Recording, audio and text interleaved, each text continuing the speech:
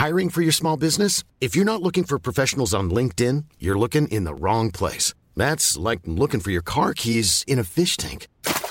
LinkedIn helps you hire professionals you can't find anywhere else, even those who aren't actively searching for a new job but might be open to the perfect role. In a given month, over 70% of LinkedIn users don't even visit other leading job sites. So start looking in the right place. With LinkedIn, you can hire professionals like a professional. Post your free job on linkedin.com/people today. Since 2013, Bombas has donated over 100 million socks, underwear, and T-shirts to those facing homelessness. If we counted those on air, this ad would last over 1,157 days. But if we counted the time it takes to make a donation possible, it would take just a few clicks. Because every time you make a purchase, Bombas donates an item to someone who needs it. Go to bombas.com/ACAST and use code ACAST for 20% off your first purchase. That's bombas.com/ACAST, code ACAST. Ready to pop the question? The jewelers at BlueNile.com have got sparkle down to a science with beautiful lab-grown diamonds worthy of your most brilliant moments. Their lab-grown diamonds are independently graded and guaranteed identical to natural diamonds, and they're ready to ship to your door. Go to BlueNile.com and use promo code LISTEN to get $50 off your purchase of $500 or more. That's code LISTEN at BlueNile.com for $50 off. BlueNile.com, code LISTEN. I'm your radio show. I'm your radio show.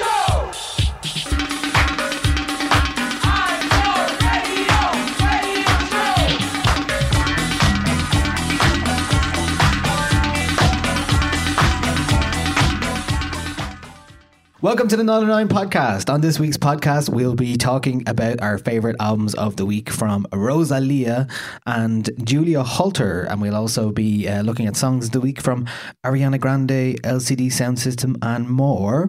But first, we usually start the show with, well, hold on. I should say hello to Andrea, who's also here. Hello, Andrea. Hello, Niall. How are you? I am also here. Yeah, we were just discussing that, you know, if ever Andrea can come, we're just going to sample, record her saying, yes, I agree. I agree. Good point, Niall. So she is actually in the room, thankfully. I'm here. But we are here. It is the 909 podcast. Thank you for listening. What we usually do at this point is talk a bit about what's going on in news. But to be honest, if you've heard last week's episode, we did reasons to be cheerful because we were a bit glum. We were a bit glum last week. I'm still a bit glum, to be honest. I think it's the weather. It's dark and it's dreary and all that stuff that we're used to in November. And the news generally just hasn't been any good. Yeah, the news is all like, we were looking at stuff for the news this week. We were like, it's all either bands breaking up, cease and desist letters to stop Trump playing things at his rallies, political stuff like midterm elections, and it's like yeah. So instead of giving you a big meh, what we thought we'd do instead to start off the show is one of the things that Andrea has brought into this show is the playlists that appear every now and again, our top 5. Yes. In this case, it's going to be a top 6. We're going to do a top 6 of the Beastie Boys. Hey. They're one of my favorite bands ever, and as we discussed last week, you may have it yourself. They released a Beastie Boys book, which is pretty much the last thing that the band will ever release officially, as far as I can gather, as in a new thing. Sure. They, as you may know, the Beastie Boys were and are, were really a New York band who made a lot of rap music since 1987 over like a nearly 40-year career. And Adam Yauch, one of the founding members, died in 2012. And they said they'd never make any more music without him ever again. That's because the Beastie Boys really is the story of 3 friends who started out in New York in the early 80s in punk and hardcore bands, and went on to do crazy things in a frat boy style when they started out with License to Ill along with Rick Rubin and stuff like that. And then they went on to do all this other interesting and repentant kind of music as well, and music inspired by funk, and back to some hardcore stuff and some jazz and tropicalia. So look, they did a bit of everything. So that's and kind you of, are, I believe, going to chart this journey. in this Yeah. playlist that you've made. So- I'm very excited because I'm like, I really, really like the Beastie Boys, but I haven't done a deep dive. Oh, so right, okay. I don't know the Interesting. deep cuts. So I'm really excited to hear the ones that you've picked that I don't know. And I think I have a mix here for you for stuff you may know and stuff that is very familiar. But I think all in all, some of it's inspired by the book itself. The book is a great read. In typical Beastie Boys fashion, it's not just a memoir. It's got a graphic novel in it, loads of photography. They were always a cool looking band, Yes. and they had the likes of Spike Jonze doing photos for them and stuff like that. And they always had a lot of consideration for style and jokes and humor and all that kind of stuff. So in the book there is actually a fake review of one of their albums that's hilarious. I had to look it up afterwards and see if it existed. I don't think it does, but it's really, really funny. And then there's other random chapters. There's a chapter written about Adam Yauch, MCA's alter ego, who made their videos. Videos was the other thing they're known for. We'll talk about that in a bit. But the Nathaniel Hornblower is the Swiss uncle that he adopted as his alter ego to create the videos. Most famously in terms of pop culture, people might know him from the guy that got up on stage at an MTV Awards and said, because they didn't win an award before Kanye did it, and in a tash and lederhosen, and was like, "This is bullshit. I've got the idea. I had the ideas for Star Wars and everything." So he get crashed the stage. But Wes Anderson writes a weird little biography about Nathaniel Hornblower, who doesn't even exist. So they were a really cool, weird band. They were like the first band that I just loved. So what I'm going to do now is just take you through a little bit of their career in a way. They started, I guess, back in, I think it was 1986, with a weird song called Cookie Puss that was basically a novelty song about a cake that was also an ice cream cake. Of course. As you do, and it was a prank call kind of thing. Typical first song, you know, first big release. Thing was, it was quite popular at the time, so it got them a bit of notice. They started out in punk and hardcore bands, bands like Bad Brains and stuff like that. They were big fans of, and so then they turned to rap. There's a lot of it in the book actually about, and it's great because it gives you both sides in terms of they had the drummer Kate Schallenbach, who went on to be in Luscious Jackson. She was in the band in the Beastie Boys in an early iteration. That's before very they cool. met Rick Rubin, who kind of forced her out. And Boo. as 16, 17-year-olds, they kind of like ditched their friend, and they really are quite apologetic about it now. But they give her a chapter to kind of give her a perspective on it, which is really interesting. They would later, and they've made up since, they would later go on to release a Luscious Jackson record in the 90s on their own label, Grand Royal. But we're going to start with a song from probably the release that they tried to get away from the entire time since then. Since 1986, License to Ill was released on Def Jam Records, the rap label started by Russell Simmons, and the album was produced by Rick Rubin. And as many people would know, Rick Rubin now is kind of a big name producer in lots of ways, and he revitalized the careers of Johnny Cash by doing covers and stuff like that, and many, many other things. But in the early days, he was known for mixing rock and rap, and that's what he did with Run DMC. So this song actually is, the Beastie Boys toured a lot with Run DMC in the early days. So this song is actually a Run DMC offcut that they didn't feature on their album. But it really is indicative of the sound of License to Ill and the fratty boys they were initially taking the piss out of, which then they became. There's a lot of the book is actually about, I'd say nearly half of the book is actually about the period from when they formed and growing up in a weird, grimy New York and getting into clubs like Danceteria when they're 15 and 16, up until the period that passes where they end up in Liverpool and kind of inciting riots and being blamed for being boogeymen, and one of them ends up in jail. So there's a lot of that in the book. But the first song I'm going to play is very indicative of what goes on on that album, License to Ill.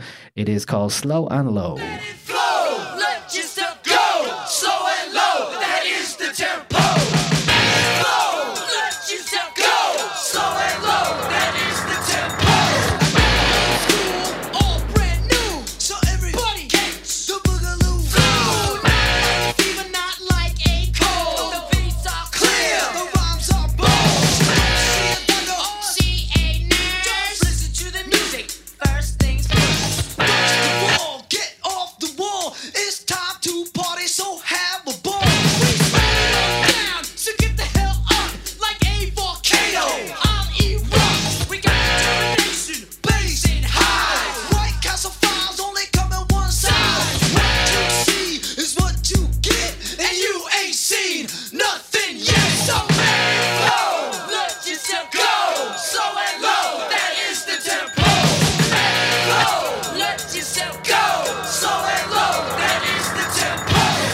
So that is Slow and Low from License to Ill. The album sold millions and millions of copies, and they toured with Madonna for some reason, which they talk about in the book. For some reason. Well, it just didn't really make sense because Yeah. they were basically making children cry who were dressed up to go see Madonna with their parents.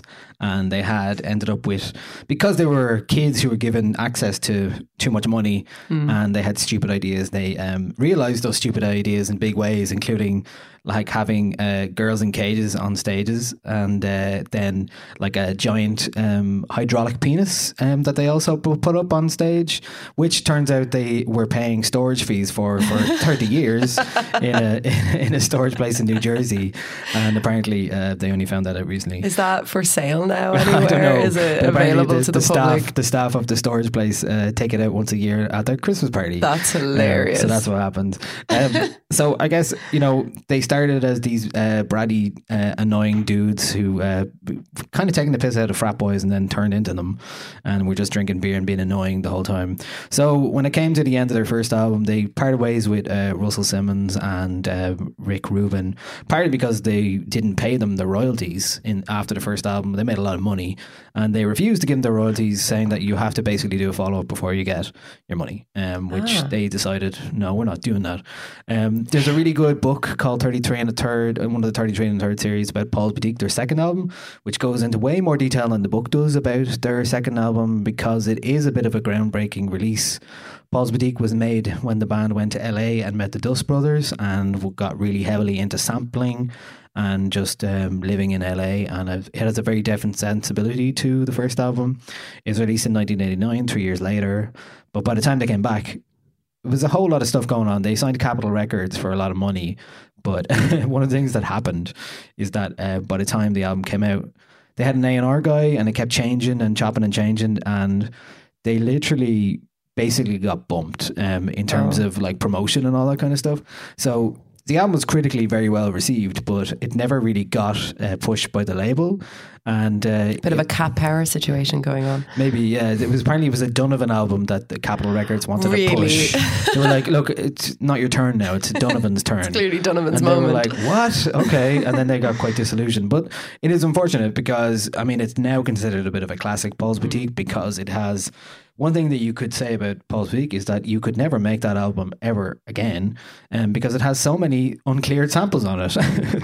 Apparently, I think a lot of there's so many samples on that album that they can't actually count them. And probably a song that's indicative of that as a whole is the second song, "Shake Your Rump." There's a lot of samples in this. I'll tell you what they are. Some of them are shortly, but this is "Shake Your Rump."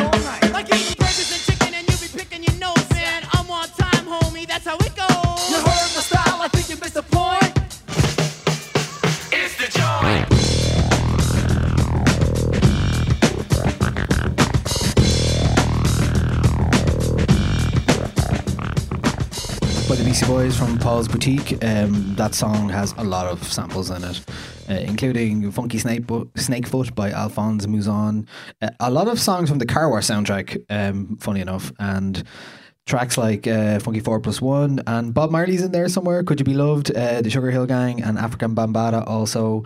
It really is indicative of the album as a whole, which is still...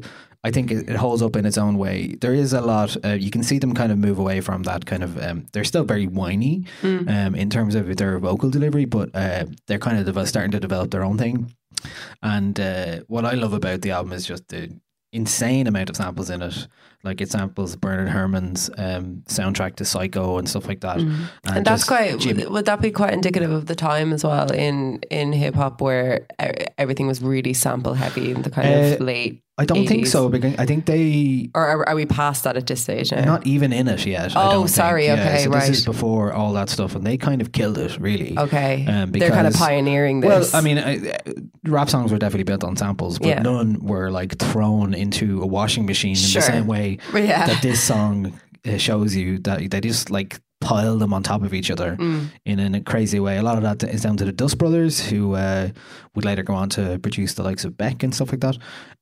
But who at the time were not, they did a lot of interesting music, but I think Paul's Boutique is their apex, and they sampled the Beatles on the album, and they sampled Johnny Cash, and just stuff you could never get away with now. Yeah, absolutely but not. I think the statute of limitations on clearance and suing them for that is now over. So it's an album that exists in the world that you could never actually release without having a lot of money as some kind of art project. Yeah. So that's about the only way you could do it. So at this point, I guess the Beasties were in LA, and so they were quite dejected with what was happening. Their second album didn't go as well as planned, and they barely did any shows around this. So they came about 3 years later in 1992. They released Check Your Head, and what Check Your Head does is kind of have the band, bring the band back to them playing their own instruments again. So it's definitely a rap album, but there's a lot of like funk in there as well. They did a lot of stuff where they sample their own music, and that's one of the things that I always like. If I was ever in a band, this is what I used to think when I was a kid. I was like, if I ever wanted to start a band, what I would do is do what the Beasties would do. They just like would play hours and hours of music, and then just listen back, sample some of the stuff, and build tracks out of it. That's cool. And I always like that idea that you're kind of sampling yourself, and I really like that. So a good example of that, and I think they've done it really well on this song. It's called Pass the Mic. And one of the things they do, if you listen out for the drums on this, the book actually talks a lot about Adam Yauch, his influence in terms of being a very kind of visionary person who was very, who knew stuff that no one else did in terms of recording and technology and loads of other things. But one of the things they said about these drums was that they recorded them by basically getting a lot of cardboard boxes, putting them up against the drum kit, the kick drum, and just putting a mic about 10 feet away all the way. So they just built this like tunnel of boxes. And that's how the kick drum for this song is recorded in their G-Sun studios, inspired by Led Zeppelin, John Bonham, who actually they sampled on their very first album, Rhymin' and Stealin'. And so this is an example of that. This is Pass the Mic.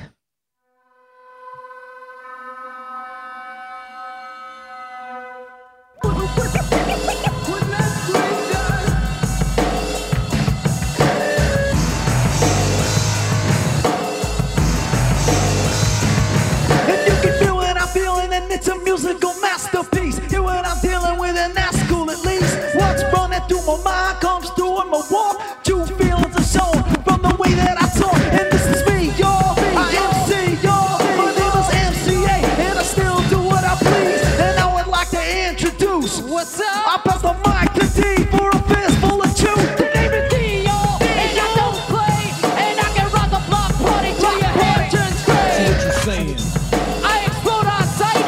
Jimmy Walker, Dynamite! and now I'd like to pass the mic to Ed Rock. Come on and do anything you like. I'm the ADOOCK in the place with the bass. I'm going all the way. I can't stop you.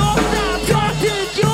And if you think that you're slick, you catch a break. Cause I'ma turn it in and I'ma turn it out. But now I got to pass the mic to you. Well, on and on and on and on. I can't stop you. Until the early morn, so rock, y'all. Tick-tock, y'all. Do the beat, y'all. Come on, rock, y'all. I give thanks for inspiration. It guides my mind along the way. A lot of people get jealous, they're talking about me, but that's just cause they haven't got a thing to say. That's Pass the Mic from the Beastie Boys' Check Your Head from 1994, their third, or 1992, their third album. And you can hear there's samples in there, there's live drums, there's the bass line is sample. And later on in the track, they sampled Bad Brains as well. That's the heavy kind of rock bit, which was a band that I think they might have, if I'm memory serves me correct, they actually met at a Bad Brain show themselves. So that kind of like punk and hardcore thing was always in the background somewhere. And one of the things the book talks about in terms of Adam Yauch as a bass player, there's a great story about him getting up to play just without telling Aerosmith when they were on stage playing with Run DMC doing their Walk This Way, and he just got on stage and started playing bass with them, and he was like, what the hell is this going on? But he loved this effects pedal called he had a Terminator, like a fuzz bass pedal, Super Fuzz box I think it was called, and he had a Terminator switch like a the way that DJs cut a record, he would cut his bass like that. So there's a lot of, if you listen to any of their heavy bass lines, there's some of that stuff happening at the end of that song as well. So a good example. So at this point, I guess, they kind of started to be considered cool. It was the rise of mid-90s MTV. Nirvana were coming on the scene. The grunge was happening. So the Beastie Boys were always part of that. And their kind of humor had matured into this kind of like silly camaraderie that they had, that every interview they had was basically just them riffing off each other.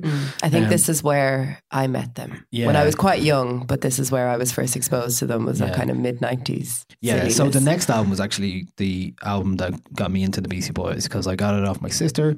It is called Ill Communication in 1995. It was released in 1994, but my sister had a 60-minute tape and cassette tape in her room, along with like Babes of Toyland and like Pearl Jam and stuff like that, Nirvana, Incesticide, stuff like that. And I heard this, and it fits perfectly on a 60-minute tape. That's the other thing about it.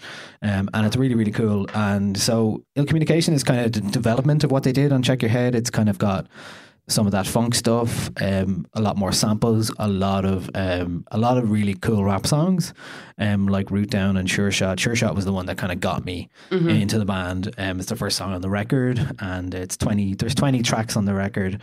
But I guess the one song that everybody would know from the Beastie Boys is Sabotage. And Amy Poehler does a bit in the book about their music videos, and I think that's kind of worth mentioning, because the Beastie Boys videos became a calling card for them, and the Sabotage video is an encapsulation of all that is silly about the Beastie Boys. Like, totally. They love dressing up. They always talk about dressing up. So there's a lot of wigs and mustaches and stupid shit happening. Spike Jonze directs the video. It was huge at the time. It was so big. Like, it was huge, like MTV huge, you know. It's one of the first music videos that I remember seeing on TV. I obviously would have seen it a few years later when it was still being played, because I was really quite young when this came out. But I always thought it was what grabbed me about this video and this song, and therefore the Beastie Boys generally, was how silly they were, yet how kind of seriously they seemed to be taking it. I find that just hilarious. Like, in the video for Sabotage, their faces are so straight. Like, they're like, we are taking this very, very seriously. And I think that's the thing that I always got about the Beasties. They were just like these this gang you wanted to be a part of, and they made these like cool stupid videos that were just like, oh god, it's so good. And Spike Jonze directs it, and you wanted to be in on the joke. I think like you wanted to be like, I get it, guys. And like with their endless pop culture references and like references to TV characters you never even heard of, you're just never quite sure if you're in on the joke. But totally. like, it's kind of that like poring over lyrics to figure out what the hell they're talking about. Amy Poehler in the book kind of credits the Sabotage video with she says, I truly believe there would be no Anchorman, no Wes Anderson, no Lonely Island videos, and no channel called Adult Swim if this video did not exist. Maybe overstating it slightly. Big statement. But that just shows you kind of how people would perceive the Beastie Boys and the Sabotage video.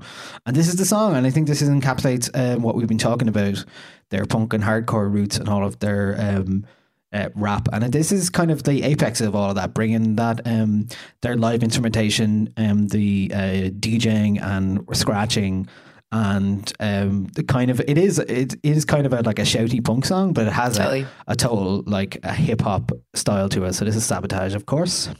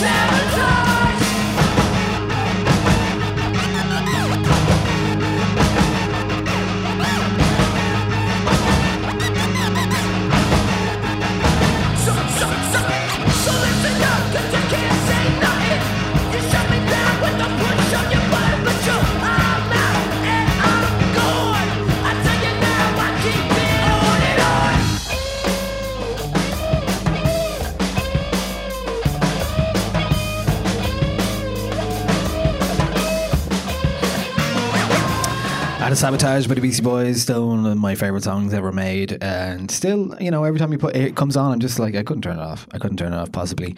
And it's also like, it just shows you, I've seen bands cover this, and you can watch bands cover it on YouTube, and it's just doesn't have the same alchemy. I'd really rather not watch anybody cover this. I wouldn't recommend it's it, like, but like, yeah, it's one of those songs that like it's deceptively simple, but it's really hard to pull off. Like, I think musically you can totally replicate it, but those vocals, like you can't. Like it's so itself. That comes from, you know, the time they spent like rapping and learning their craft, when, you know, really when we're talking about Cookie Puss, when they're doing that, like it was so bad, like they couldn't rap for shit.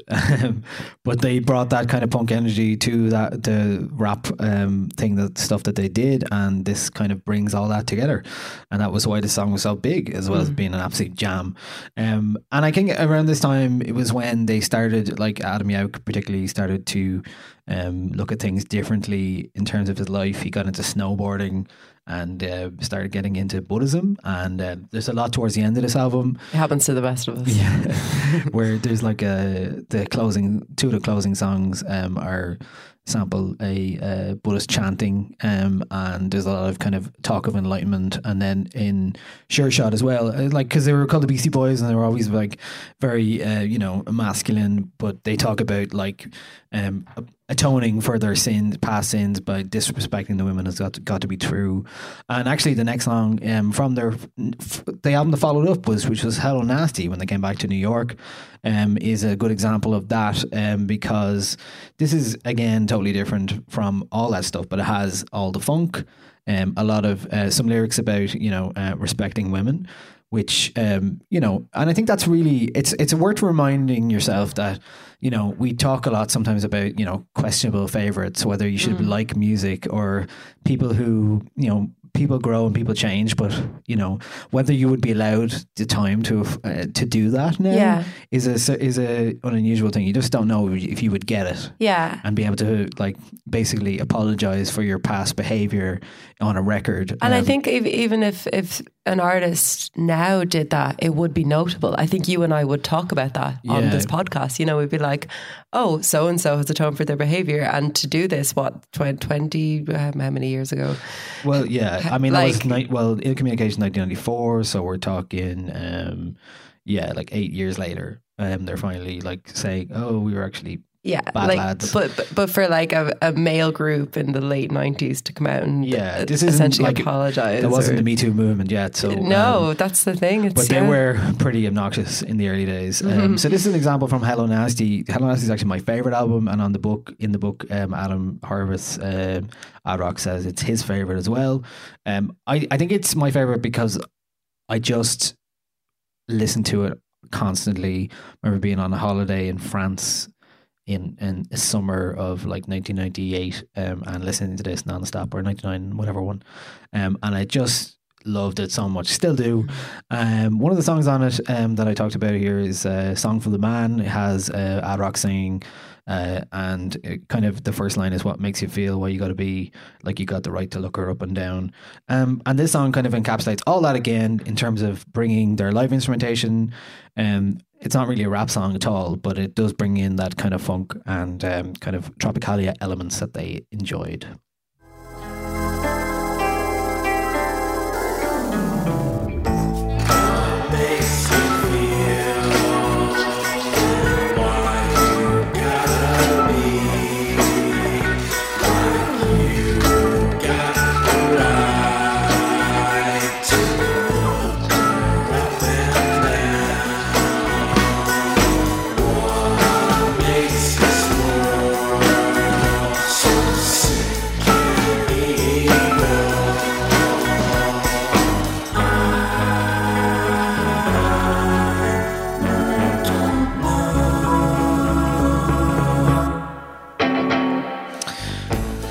I limited myself to 6 songs here, so there's not a lot from their later career. But I guess their best music was in the 90s for sure. But I think there is a lot to recommend. They did a lot of instrumental stuff as well. They did an album called The Mix Up, before they finished. I think 2004, 2005, 2006 possibly.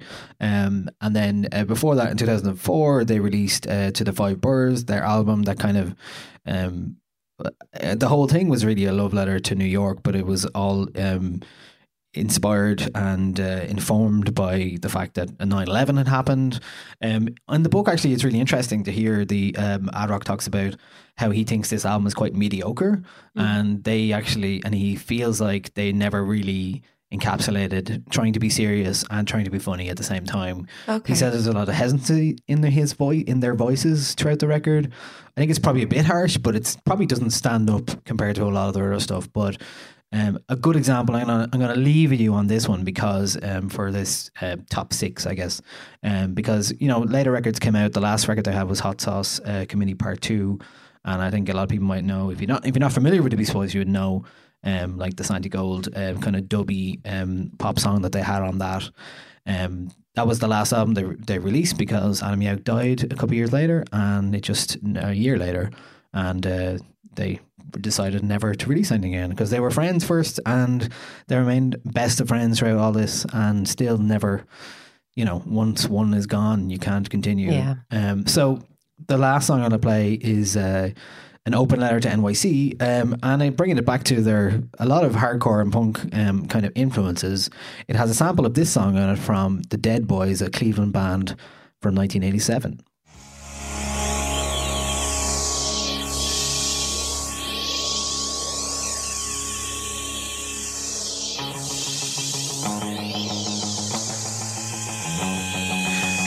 That's the sample that features throughout the song, and this is the track.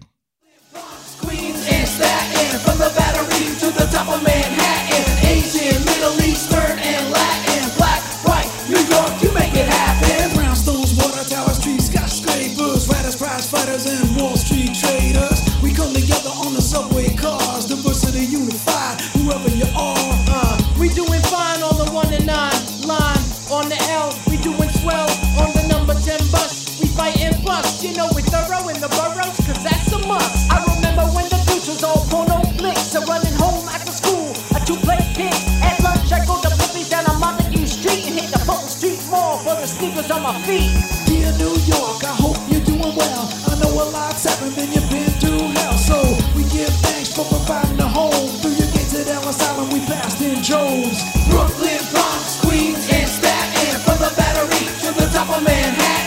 Asian, Middle Eastern, and Latin. Black, white, New York, you make it happen. So I guess we'll finish there because, they started in New York in the early 80s, and a lot of where they heard their music and influences from started in New York, from boomboxes and random stereos around the city, especially in Manhattan where they grew up, and it was not a very gentrified place back then. And we finished with that one because An Open Letter to NYC is their, love letter to New York, and even though they lived in LA and worked in LA for a long time, and so much stuff happened in between and afterwards, they were a New York band through and through, and remain so. So there's a brief synopsis or a brief history of the Beastie Boys. Beastie Boys, thank you. Yeah, the Beastie Boys book is great. There's so many nuggets of information in there, and definitely worth picking up. And the audiobook is great as well. Really, really good. A lot of people reading chapters in it. The likes of Bette Midler shows up, Jon Stewart, Steve Buscemi. Am I right in thinking that there's a recipe in it? Yeah, there's a whole recipe section. It plays with form a lot, and yeah, that's cool. Yeah, there's a graphic novel in there, and all sorts of random stuff, as the Beastie Boys were. It truly represents them in terms of how strange and cool and weird they were. So that's the Beastie Boys there. That's my top 6. Excellent. So we'll move on from the Beastie Boys into songs of the week. What have we got first? We got a new song from Ariana Grande. This is called Thank You, next. That's not what I see. So look what I got. Look what you taught me. Yeah, for that I say thank you. Next, thank you. Next, thank you. Next, I'm so grateful for my ex. Thank you. Next, thank you. Next, thank you. Next, I'm so spend more time with my friends. I ain't worried about nothing. Plus I met someone else. We having better of discussions. I know they say I move on too fast, but this one gon' last. Cause her name is Ari, and I'm so good with that. She taught me patience, how she handles pain. That's amazing. I've loved and lost, but that's not what I see. 'Cause look what I found. No need for searching. And all that I say, thank you, thank you, thank you, thank you, thank you, thank you. I'm so grateful for my life. Thank you, thank you, thank you, so thank you, next. As Ariana Grande's new song, Thank You, Next. There's a new song, right? It is a new song. I'll give your voice a little break now, and I'll talk about Ariana Grande. I was talking very, very fast there, I found. So Ariana Grande's had quite the week. She was named Billboard Woman of the Year this week, which is very exciting for her because I think that she really has had an incredible year. Previous Women of the Year have included Selena Gomez, Madonna, Lady Gaga, Taylor Swift. So she's up there with the best of the best in terms of female pop artists. Thank You Next came out this week or last Friday, I think. It was the same day as Carly Rae Jepsen's as she released new music, and there was a lot of people on Twitter being like, Ariana, could you not just let her have a day? Because this song is great. It's not only a really, really just straight up catchy song, which she's brilliant at doing, always has been. It's a bit of a play on the form of a breakup song. It's in keeping with 2018 sort of everybody's embracing of sort of self-care and looking after yourself and making sure that you're doing good and learning from your experiences. So she's sort of listing off exes that she has and thanking them for the things that she's learned. She references her ex Pete Davidson as well as Mac Miller. She's a lyric in it is, even though almost got married, and for Pete I'm so thankful. So obviously Mac Miller died earlier this year, so he's mentioning that. She's had a hard time the last year and a half. Yeah, so, I mean, like when you think back to Manchester was last year. It feels like 10 years ago in a way, and it also feels like yesterday, but from that moment she's just been like, it's been said a million times by a million people, but she's just been so full of grace and so full of kind of amazing poise that it's hard to forget that she's a 25-year-old woman. Not many people would be able to first of all deal with that in a way, and then come back and still have a very sustaining pop career. Yeah, like she's just consistently releasing great music and doing it with just such grace. Like her album from earlier this year, Sweetener, was like extremely well received, especially by her fans. Like, and her fans are growing. Like it just, I think in part due to her kind of the way that she handles herself, but it's also in no small part to do with the amazing pop songs that she's putting out. And this is yet another great banger from Ariana. Yeah, fair play. And actually, like, it is incredible what she's been through, and the fact that she's still rocking it and up there, and Billboard accolade is kind of a nod to that, I'm sure, as well. Totally, yeah. And not just a musical thing, because I'm sure those awards aren't specifically or just for music. Yeah. So yeah, Ariana Grande, well done, doing well. Yeah, and then like the Pete Davidson thing only happened like over the summer, and yeah, it was really recent. Everything's so raw, you know. Yeah, I watch SNL pretty much every week, and he was like kind of had a joke about it.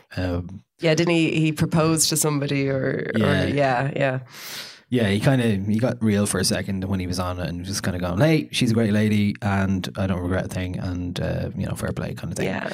So it was a nice way to be. Will we move on? Sure. Another album that was released in the last week is from Vince Staples. He dropped a 22-minute album called FM, and this is one of the tracks from it. It is called Fun. We don't want to fuck up none. We don't want to fuck up none. Fun. We don't want to fuck up none. And we don't give a fuck about none. We just want to have fun. Yeah, I'm so Northy, my my logs go viral for me, right slow. Hap out gay, I think I know why he no like me. He broke, we know, sitch. He told, he old prince. Black and white like old flicks. We blend me, dance like gold. This I know this. Give me all the money in my hand. Type of money, pop a rubber band. Miss with the glitz and the glam. Fried catfish at the Ritz in Japan. Yeah, kicking baby, tell me when to go. Tell me when to go. Tweaking, I'ma leave him on the floor.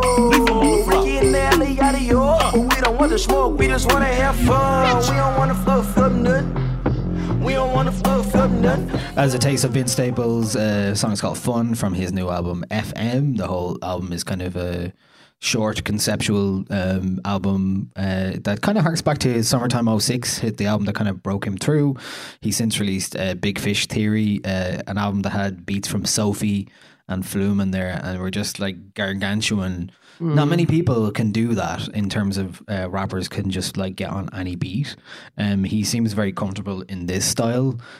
Just tunes that absolute slap, you know. They're just like, oh, they're just total head nodders, and he's a really, really amazing rapper. I seen him live twice last year. Was it this year? Primavera and Electric Picnic, and God, he was good. And he's very charismatic. He's got his own thing going on Yeah. for sure. And I think this is kind of maybe a bit of a stopgap album, but it doesn't feel like a stopgap, even though first time I listened to it, I was out for a walk and I was like, oh, it's over. But they're all short songs. There's like this concept is an FM radio thing, so there's an Earl Sweatshirt bit in it that stops very abruptly. I think he's a great artist, and I think he's one of the few that if you would point to would be even close to be able to matching the likes of Kendrick in terms of his flow and kind of his ability. His abilities. Yeah, totally. Yeah. And I feel like there's so much more to come from him, and he's already giving us great music as he does so in the meantime. So that is from FM, that is Vince Staples. Next song is a track I heard this week that I just really liked, and I wanted to play it for you. This is called A Real Woman by Jaguar Dreams.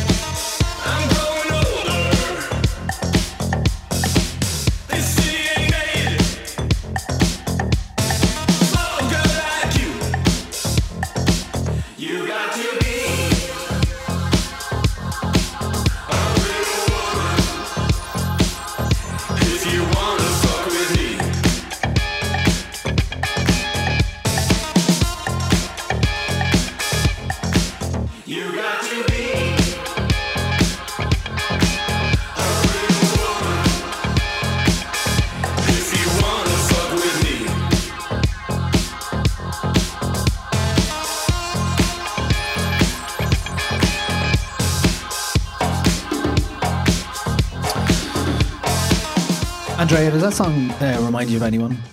Does it remind me of anybody? Putting you on the spot there. Like, it reminds me of everybody. Loads. Anyone There's in loads particular? in there. No, tell me. It reminds me of a Galaxy song, actually. As well as another New York band, Check Check Check. Definitely has that kind of vibe to it, that kind of funky, dancey, post-punky buzz. They say they're a three-piece from Brooklyn. Sure, aren't they all? Aren't they all? The song's our party song, is their jam. It's inspired by late nights in our Brooklyn studio with all of our friends selecting and playing random disco and funk tunes from our collection. From old James Brown to Chic to God knows what else. So just a tune I liked, I heard during the week from a new band. I think it's our third single. They are called Jaguar Dreams. And we stay in New York with a band that are heavily associated with New York. It is LCD Sound System. They released a new track last week. Well, it's a cover of a Heaven 17 song. It is called We Don't Need This Fascist Groove Thing. On the news about this fascist groove thing, evil men with racist views spreading all across land. Don't just sit there on your ass and lock that funky chain dance. Run it's just to shoot your best. We don't need this fascist groove thing. Brothers, sisters,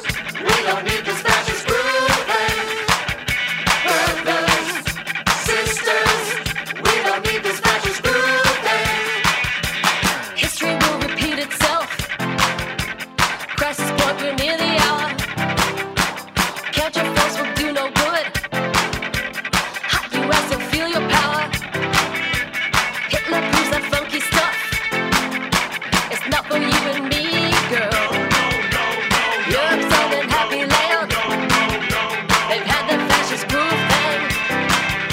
Brothers, sisters, we don't need this fascist groove thing. Brothers, sisters, we don't need this fascist groove thing.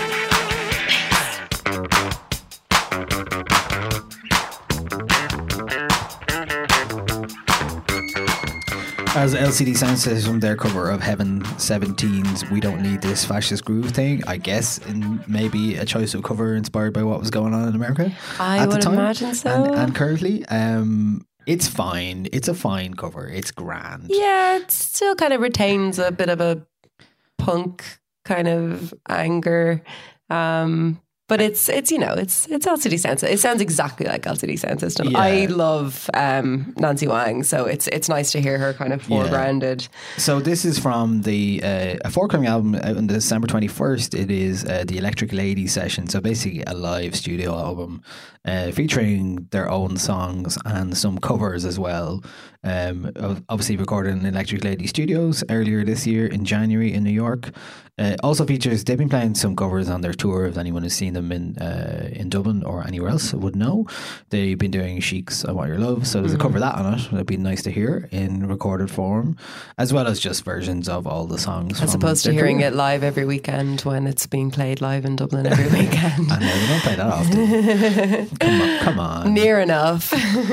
They played like what, 3 times? Just the 3. Just 3. Yeah. Not as much as Chic himself. Come on. And you still haven't seen Chic live, so I still haven't seen Chic live. Don't fall into the trap. You still I have to know. see. We're going to buy you tickets for Chic. Yes, I'll So go you to can Chic and I'll review for the other one person on this island that hasn't seen Chic live. Yeah, I'm sure there's somebody who hasn't seen LCD yet either. Yeah, that's true, Still actually, a fucking yeah. great experience. It's oh my god, it is brilliant. Like, Yeah. it really is. That is LCD Sound System, of course. So that's their cover of Heaven 17, and that is it for our songs of the week this week. Up next, we have a couple of albums that we're digging this week. Andrea, we're going to start with yours. We're going to play a bit from one of the songs from the 5th album from Julia Holter. It is called Avery, and it was released last Friday, and this is what it sounds like.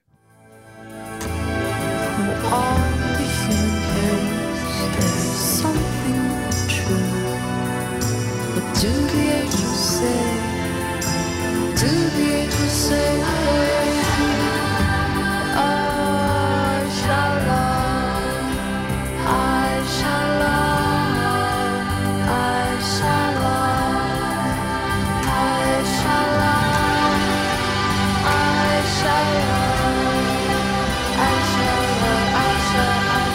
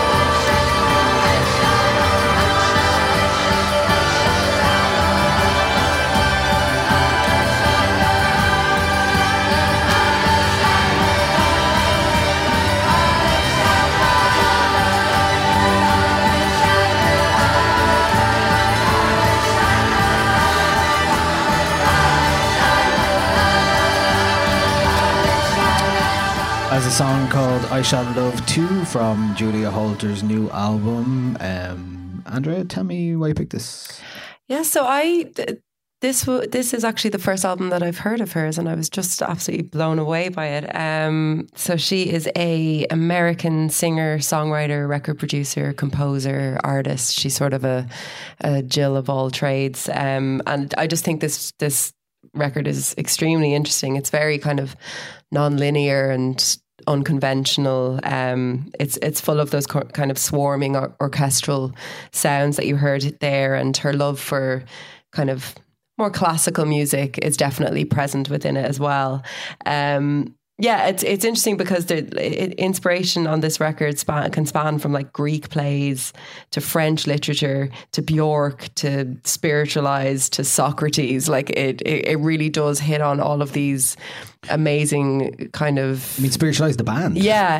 I think in that track as well, maybe more so in the lead up to that ending point, it really reminds me of Ladies and Gentlemen, We're Floating in Space. In that it has this kind of very, it's got this joyful simplicity to it, but there's, you know, something else within that it feels kind of intangible and ethereal. It's that one there is I think a highlight of the record in terms of an introductory song. That's the song I'd play from it because the rest of it gets kind of experimental. So yeah, it kind of. There's a lot is promised at the beginning, you know. It opens with one of those tracks that we like to talk about when we're reviewing albums, where it's like, this is a real indicator of what's to come, and it's so true on this record. But it's nearly just this cacophony of noise that, as you discover each song, you unlock something that you've heard before in that first track, which is really interesting. And she has described it as the cacophony of the mind in a melting world. We're both using the word cacophony. There's a lot of dissonant kind of noise in this as well. There is a bit of dissonant noise, yeah. So there's a track on it called Every Day is an Emergency that I think should just sound like noise. It's just droning sounds. It's got bagpipes in it. It's very, very strange, but it somehow isn't noise. It somehow finds its way to a musical place where it doesn't quite sit comfortably. There's kind of a hint of like the Ghost in the Machine sort of thing, where everything seems compact and laid out, and you can point to all the noises that are happening, but there is something else there, and it's very fun to listen to tracks like that and tracks like the opener and some of the more experimental ones, and try to find what it is within it that is actually evoking things in you, you know. It is one of the. It's an album that you get completely lost in. Like you, it sounds exactly like the kind of thing you need to really sit with. And it's quite long as well, isn't it? It is long. I think it's 90 minutes. I don't think a single song is under 6 minutes. Is one of those kind of. Yeah, it is quite long. Very different than her other stuff as well, which is more dreamy and very direct. Yeah, she'd more singer songwriter sort of. She'd 2 albums that seem to be sort of straight up songs, which were great, but I think that here she's really let off the leash. It's a lot more classical, and those longer songs kind of fit into that form. It takes her that long to expand and realize an idea. There's nothing kind of fluffy on it. There's nothing that's there for its own sake. It sort of all needs to be that well thought and planned out. Really, really interesting record. I'm so happy I came across it. It just popped up in like my new releases or something on Spotify, and I was like, what? Oh, I'll give her a go. It never happens anymore. Yeah, and I was absolutely just blown away by it.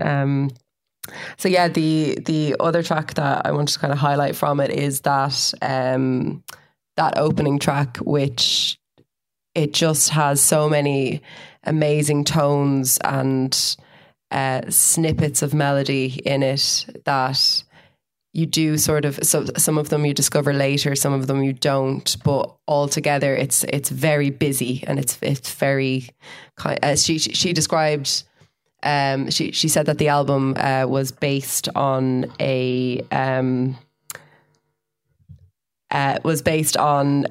line from a Lebanese American writer called Etel Adnan. I might be pronouncing that wrong.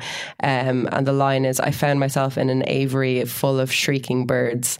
And this is, I think, what the musical representation of that would sound like. It's really wonderful. The opening track. Turn the light on.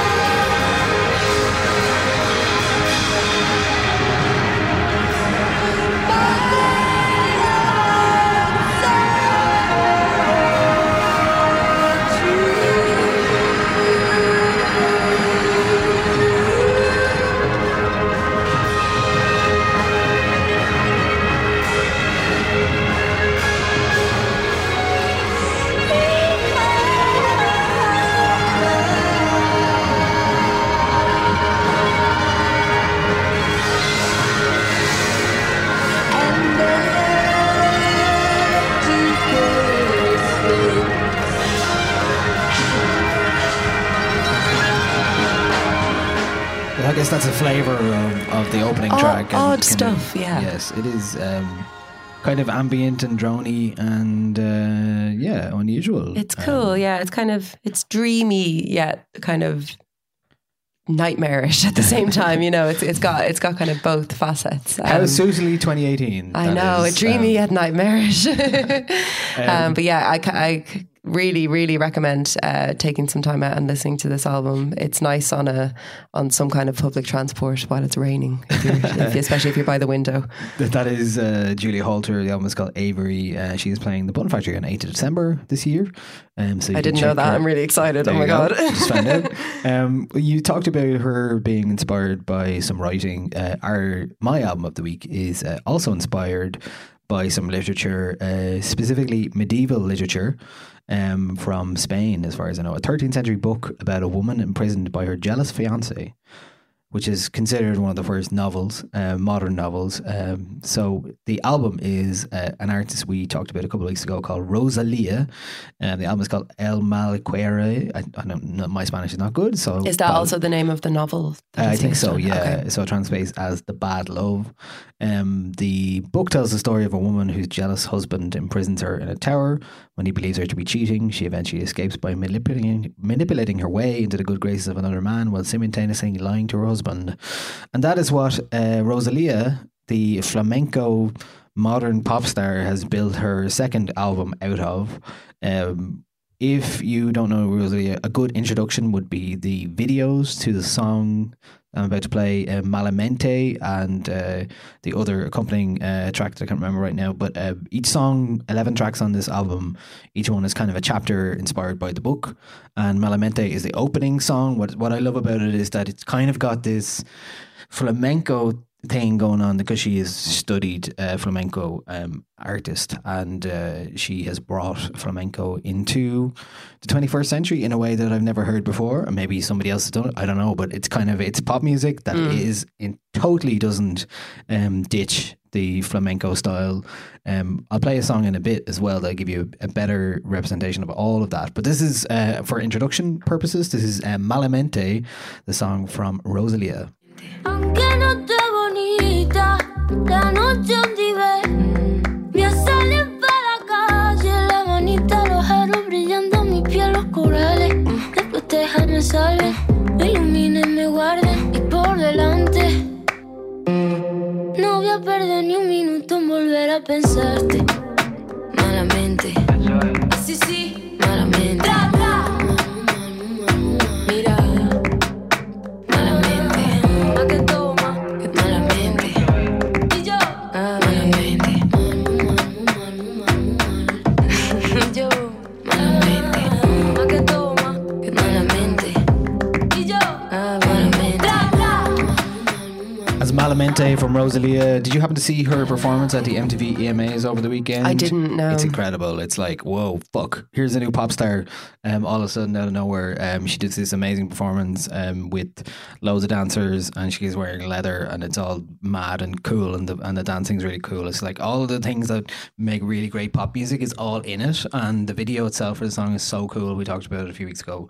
And the album is very, very in a similar vein. It has that marrying that modern pop sensibility with R&B and flamenco music, written and made in collaboration with the producer El Guincho, who was a Barcelona artist in his own right a few years ago, and would have got a lot of features on Northern Nine back in the day, and also the likes of Pitchfork as well.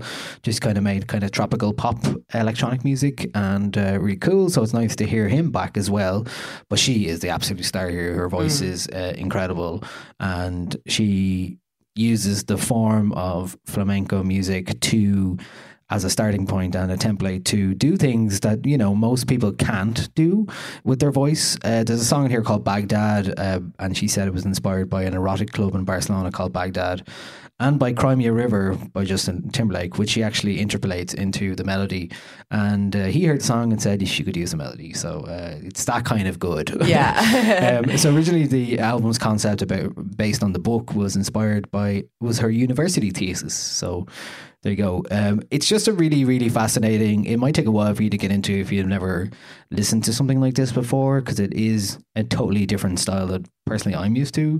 Like flamenco music is not something I would ever gravitate towards, but I think she does it in a really interesting and intense way that I just find it really, really uplifting and really magnetic. A good example is one of the songs, the fourth song on the album, De Aquí No Sales, I think it's called. It has these motorbike sounds in it and a lot of hand clap percussion throughout the album, as you can hear on the last song and on this one. That's my favourite part of the album is all the, I have a thing for using hand clapping as percussion, and I love it on this. I think she does it really well. Well, here's an example of the kind of more less pop style, but also how she brings in this kind of weird motorcycle rhythm thing in a low end into the song.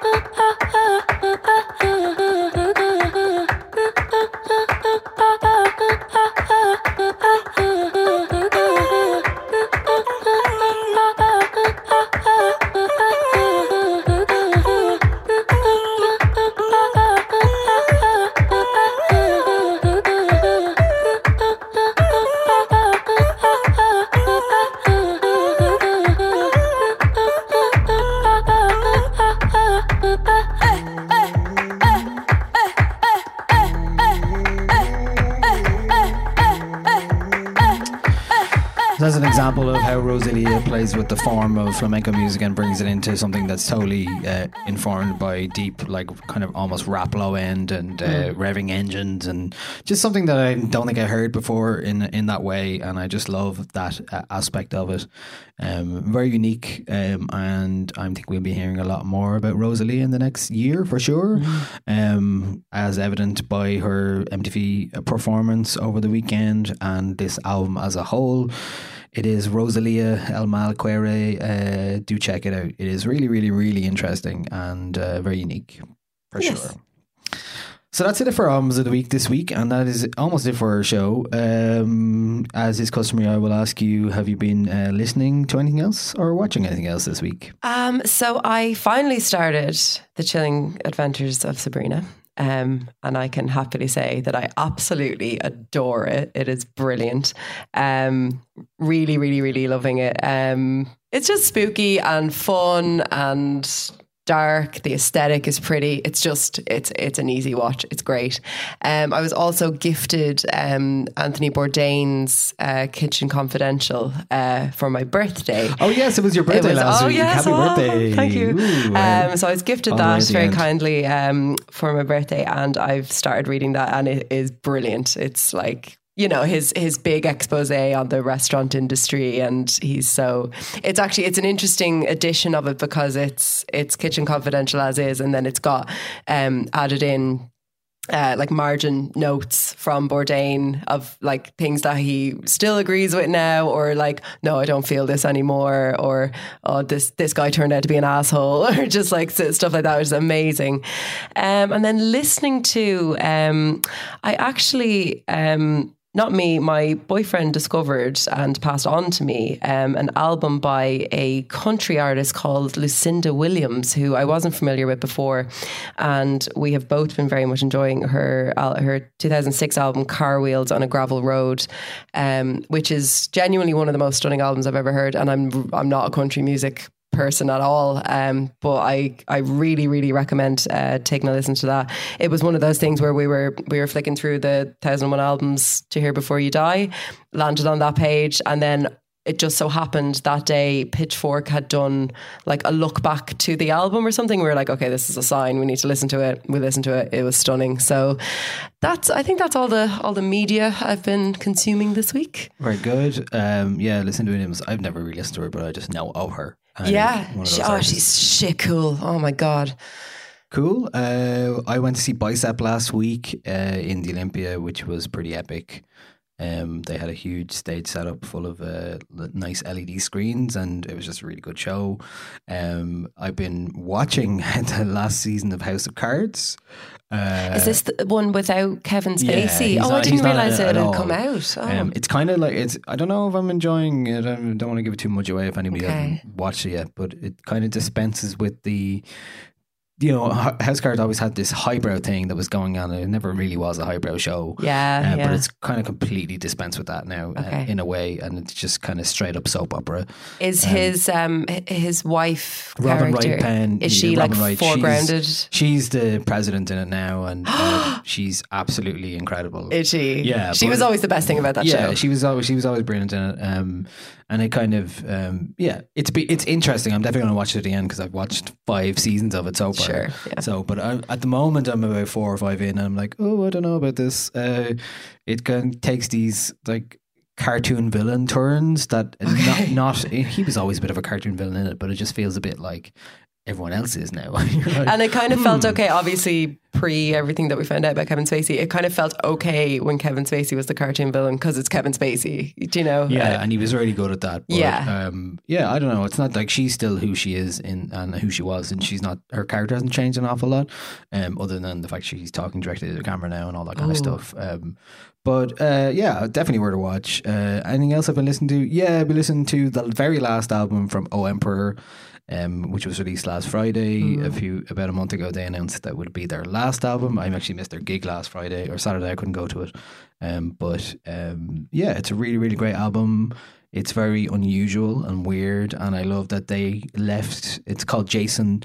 I love that they left their career with this very strange, cool record that doesn't really sound like anything they did before, but it is indicative of where they are at now, and it's very weird, funky. It's kind of like a bad, not good record, but psychedelic and odd, and it's cool. It's very weird. So I've been enjoying that a lot this week.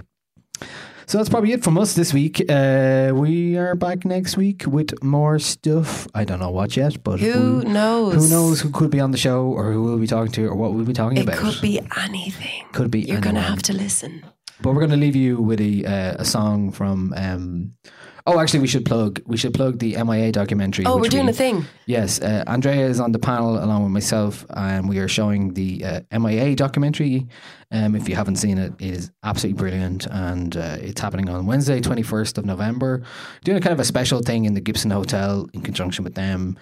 You get a dinner and a drink and a screening and a movie and a chat afterwards with myself and Andrea, and we've got Dean Van Wyn who writes for Irish Times and Pitchfork there as well. We have Dave Hanratty from Joe.ie and the No Encore podcast, and we have Louise Bruton from Irish Times and General All-Round Legend talking about the movie. So do come along. Tickets are available on Eventbrite for that. You can see all the links and stuff on Nialler9.com for that. It's going to be lovely. And we leave you with a song from a new artist that we put out today on the website. Her name is Slaney.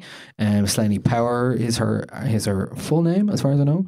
A really nice new song that I heard today, and just a song I really like. Her father drummed for Bob Geldof and Westlife, and her mother, Shelley, is a prolific songwriter. So her mother was also involved in writing some of this material with her. And this is that's rare enough, isn't it? Yeah, it is rare. It is very rare. So maybe good providence. And this is a song called Recharge My Soul, which is really, really lovely. So we'll leave you with this. Bye.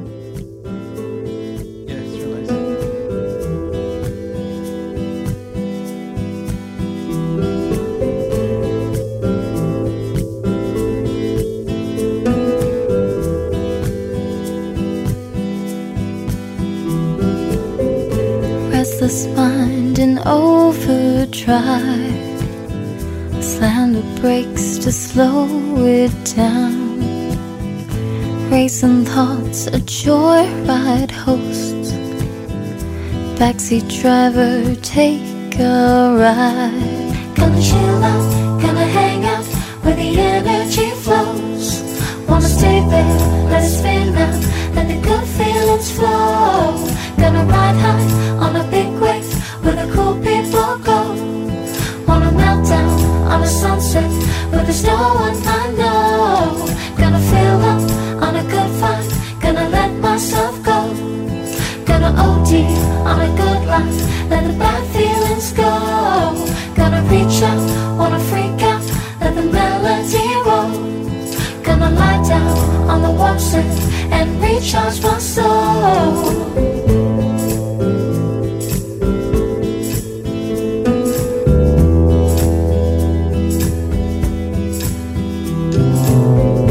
Craving for a quiet space, a cape to cloak tormented face, chasing dragons neck to neck.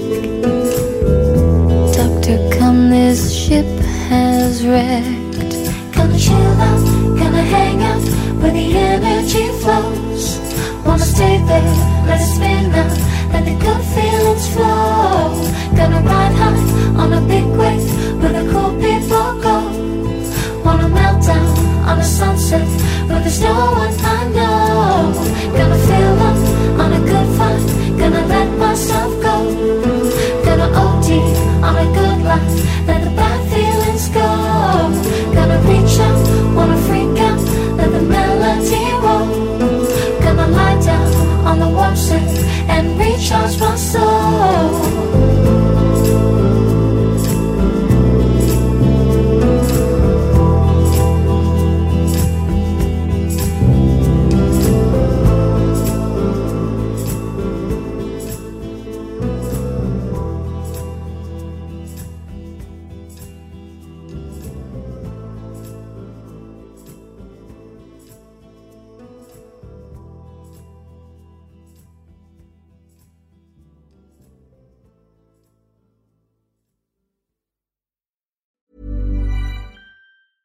Want flexibility? Take yoga. Want flexibility with your health insurance? Check out United Healthcare Insurance Plans. Underwritten by Golden Rule Insurance Company, they offer flexible, budget-friendly medical, dental, and vision coverage that may be right for you. More at uh1.com.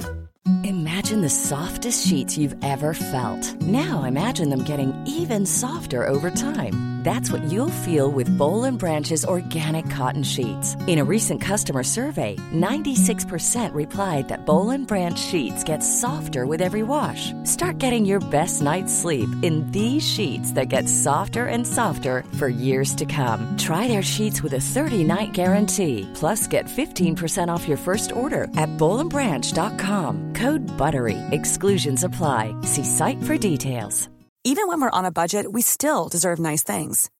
Quince is a place to scoop up stunning high-end goods for 50 to 80% less than similar brands. They have buttery soft cashmere sweaters starting at $50, luxurious Italian leather bags, and so much more. Plus, Quince only works with factories that use safe, ethical, and responsible manufacturing. Get the high-end goods you'll love without the high price tag with Quince. Go to quince.com/style for free shipping and 365-day returns.